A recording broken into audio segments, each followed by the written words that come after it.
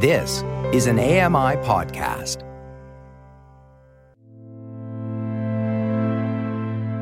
Welcome to Voices of the Walrus on AMI Audio, where professional readers give voice to articles from Canada's best general interest magazine. I'm your host, Roger Ashby. A precarious job market and student debt has recent grads feeling hopeless. Norma Wick reads 50 cover letters, 3 interviews, 0 offers. Finding a job still isn't easy. By Zaha Rehman. Zaha Rehman is a Pakistani-Canadian journalist whose work deconstructs everything from pop culture to politics with an intersectional lens. She has been published by Healthline, Chatelaine, Flair, the Represent Asian Project, and more. This is an article titled 50 Cover Letters, 3 Interviews, 0 Offers. Finding a Job Still Isn't Easy, by Zaha Rehman. This story was originally published as 1 year, 50 cover letters, 3 interviews, 0 jobs by The Local. It has been reprinted here with permission. My cursor hovers back and forth over the email as I debate whether to open it now or at the end of the day, as though, if I pray enough before reading it, the contents of the email will change. Thank you for your interest in the TJX Companies, Inc., the subject line reads. In response to the application for a part-time associate position at Winners I'd made a few weeks earlier. With a resigned sigh, I click open the email. The weight of disappointment builds with every line, pulling down both my shoulders and the corners of my lips. I move the email to a folder named Rejections, a folder that has grown fuller and fuller over the year that I have been foraging for a job. I finished my degree at the University of Toronto in April 2020 and began job hunting in August. I have been searching for full-time employment for a year since, with nothing to show for it, other than almost 50 cover letters, half as many rejection emails, 3 interviews, and 0 offers. After sending countless job applications out into the void, just getting a reply, either acknowledging my application or rejecting it, feels like a victory. I am not alone in my frustrating, fatiguing, fruitless job hunt.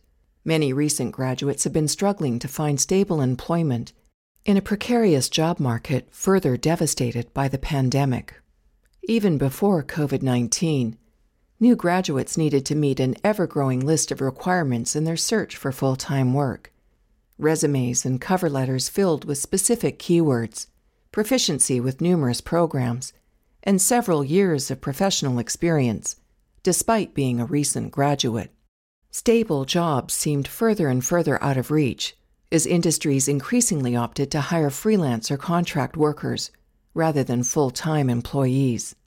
In the 5 years before the pandemic, the unemployment rate for Ontarians, ages 20 to 24, oscillated between 8 and 12%. As the number of COVID-19 cases rose in Ontario, however, so did the unemployment rate, reaching a peak of 30% in May 2020. While the rate has slowly decreased over the past few months as vaccinations increased and restrictions eased, it remained at 13.9% as of July 2021. It is common for new graduates to wait a few years before finding a job in their industry. It is certainly common for many graduates in the humanities and social sciences fields to do so. However, it is not common for many new graduates to be job hunting amid a global pandemic and the recession it has created. The pandemic has prolonged the waiting period many graduates go through. It has also, according to several research articles studying the economic impact of graduates entering the workforce during a recession, doomed them to reduced earnings for nearly 10 years. Recent graduates, in other words, are trying to set their roots down at a time when the ground isn't just continually shifting beneath their feet, but has become a sinkhole, threatening to pull them into an abyss of debt, depression, and despair. In 2020, when Tristan Wheeler moved to Toronto with a degree in English literature from the University of British Columbia, he had a plan. Find a job in communications or media, while his partner pursued their masters at the University of Toronto. He started applying for jobs in mid-July. I figured, this is going to be a 2-month process, he says. Almost a year later, he's still looking. I've applied for, I don't know, who knows, God knows how many positions in a variety of industries, Wheeler says. He's heard back from 4 or 5 and has gotten only 2 interviews. Wheeler thinks his prolonged unemployment may be because many entry-level positions require a minimum of 2 years of professional experience, which he lacks since he just graduated. He finds this especially frustrating after having worked throughout his undergrad and having made an effort to work a wide variety of summer jobs, specifically so he could circumvent this problem. In the back of my head, I was like, I might not have the best grades, but I'll have all this work experience, and that's what matters, Wheeler says. Now I'm here, and it's like that doesn't even matter. Miriam Faisal also worked throughout university, hoping the experience would help her find a job after school. She graduated from the University of Toronto in June 2019 with a double major in sociology and in professional writing and communication, and worked both on and off campus throughout her degree. I was under no false pretenses that I would find a job right out of school because I graduated with a bachelor's in arts, says Faisal. But everyone was like, oh, this experience is going to help you so much in finding work. When Faisal began looking for a full-time job in September 2019, she quickly realized that wouldn't be the case. With her student loans weighing on her, Faisal decided to enter the retail industry so she could start paying them back. Up until that point, I thought I was too good for the gig economy, or even just for finding odd jobs, because I felt like that would confirm to me my own suspicions of being a failure, Faisal admits. But then I quickly realized you do what you have to do to make ends meet. Faisal first worked at Solutions, a home organization store, that December, while still applying to other jobs in her field. I kept applying to jobs, kept applying.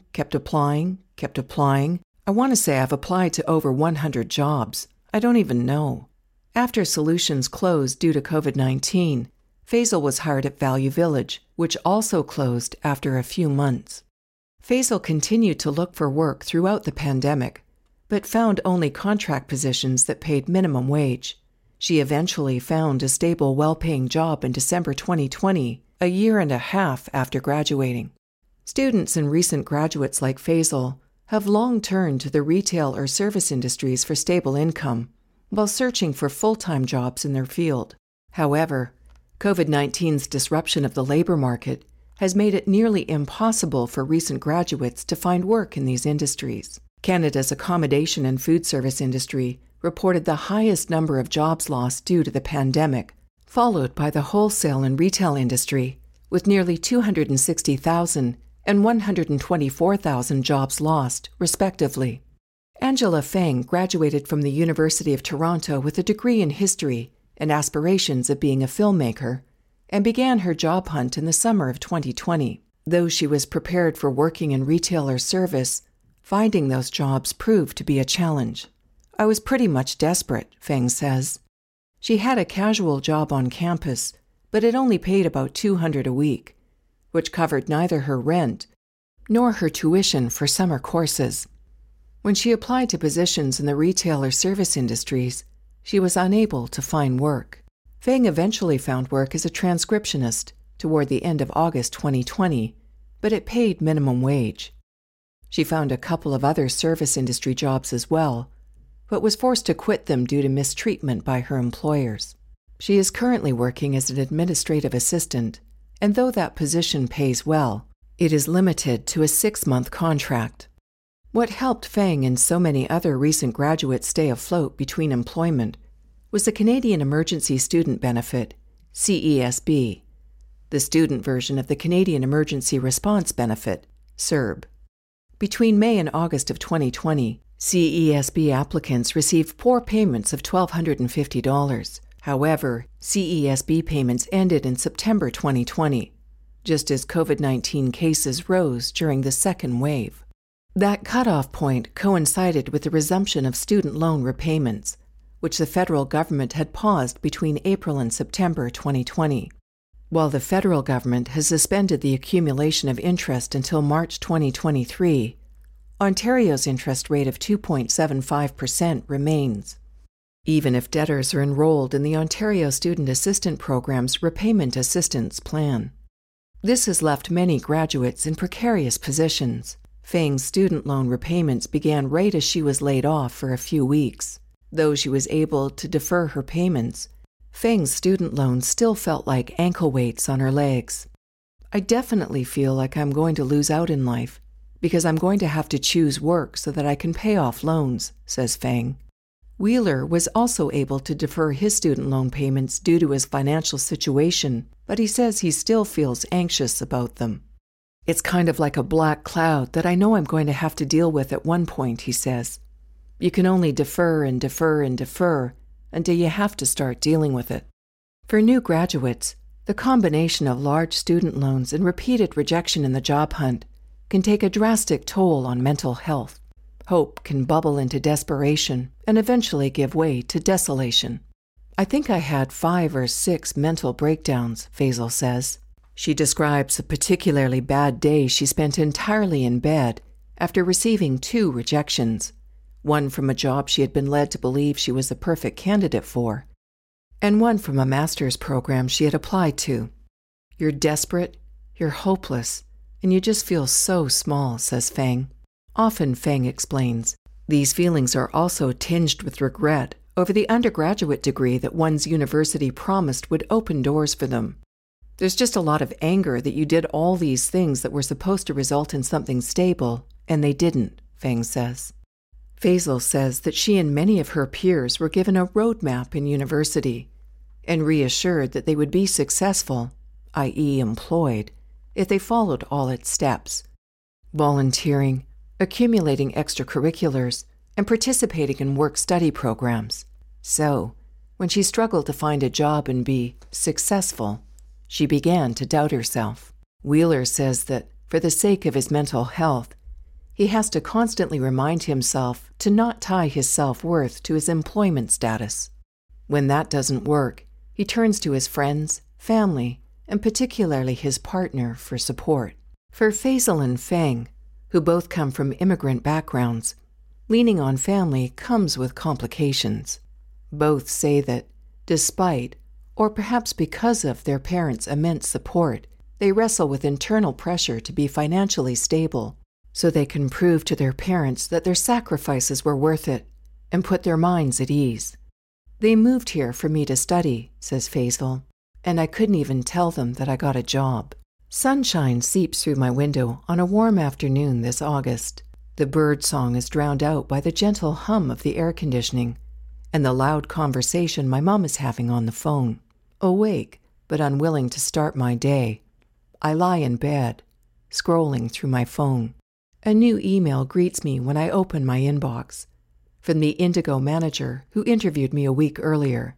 Its subject reads, "Thank you for sharing your story." My thumb hesitates to tap it open, even though, or because, I already know what it contains. When I first began my job search, I was optimistic. However, the constant pricks of rejection, first from jobs inside my field, then from jobs outside my field, then from retail jobs, have deflated my optimism. The job search has strained my relationships with friends, family, and even my faith.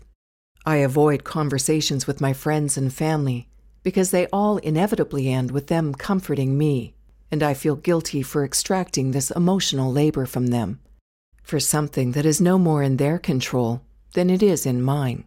As both my rejections folder and my student debt has grown, my self-confidence, mental health, and motivation have all deteriorated.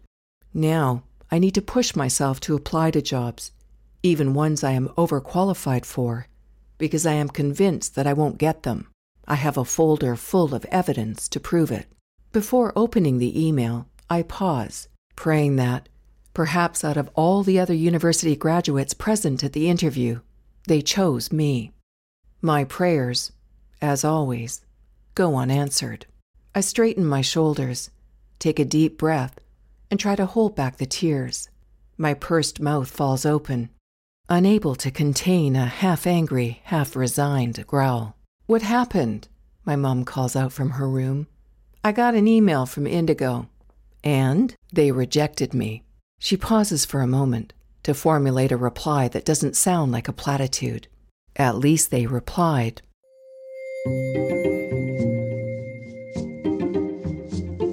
That was an article titled 50 Cover Letters, 3 Interviews, 0 Offers. Finding a Job Still Isn't Easy by Ziha Rehman.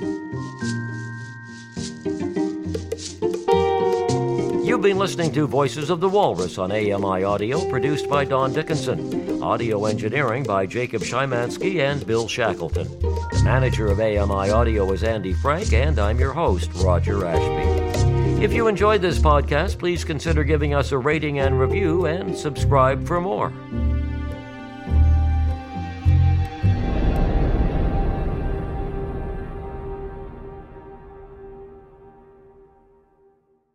Join us weekly for The Pulse with host Joeita Gupta, who brings us closer to issues impacting the disability community across Canada. Watch The Pulse on YouTube or listen wherever you download your AMI podcasts.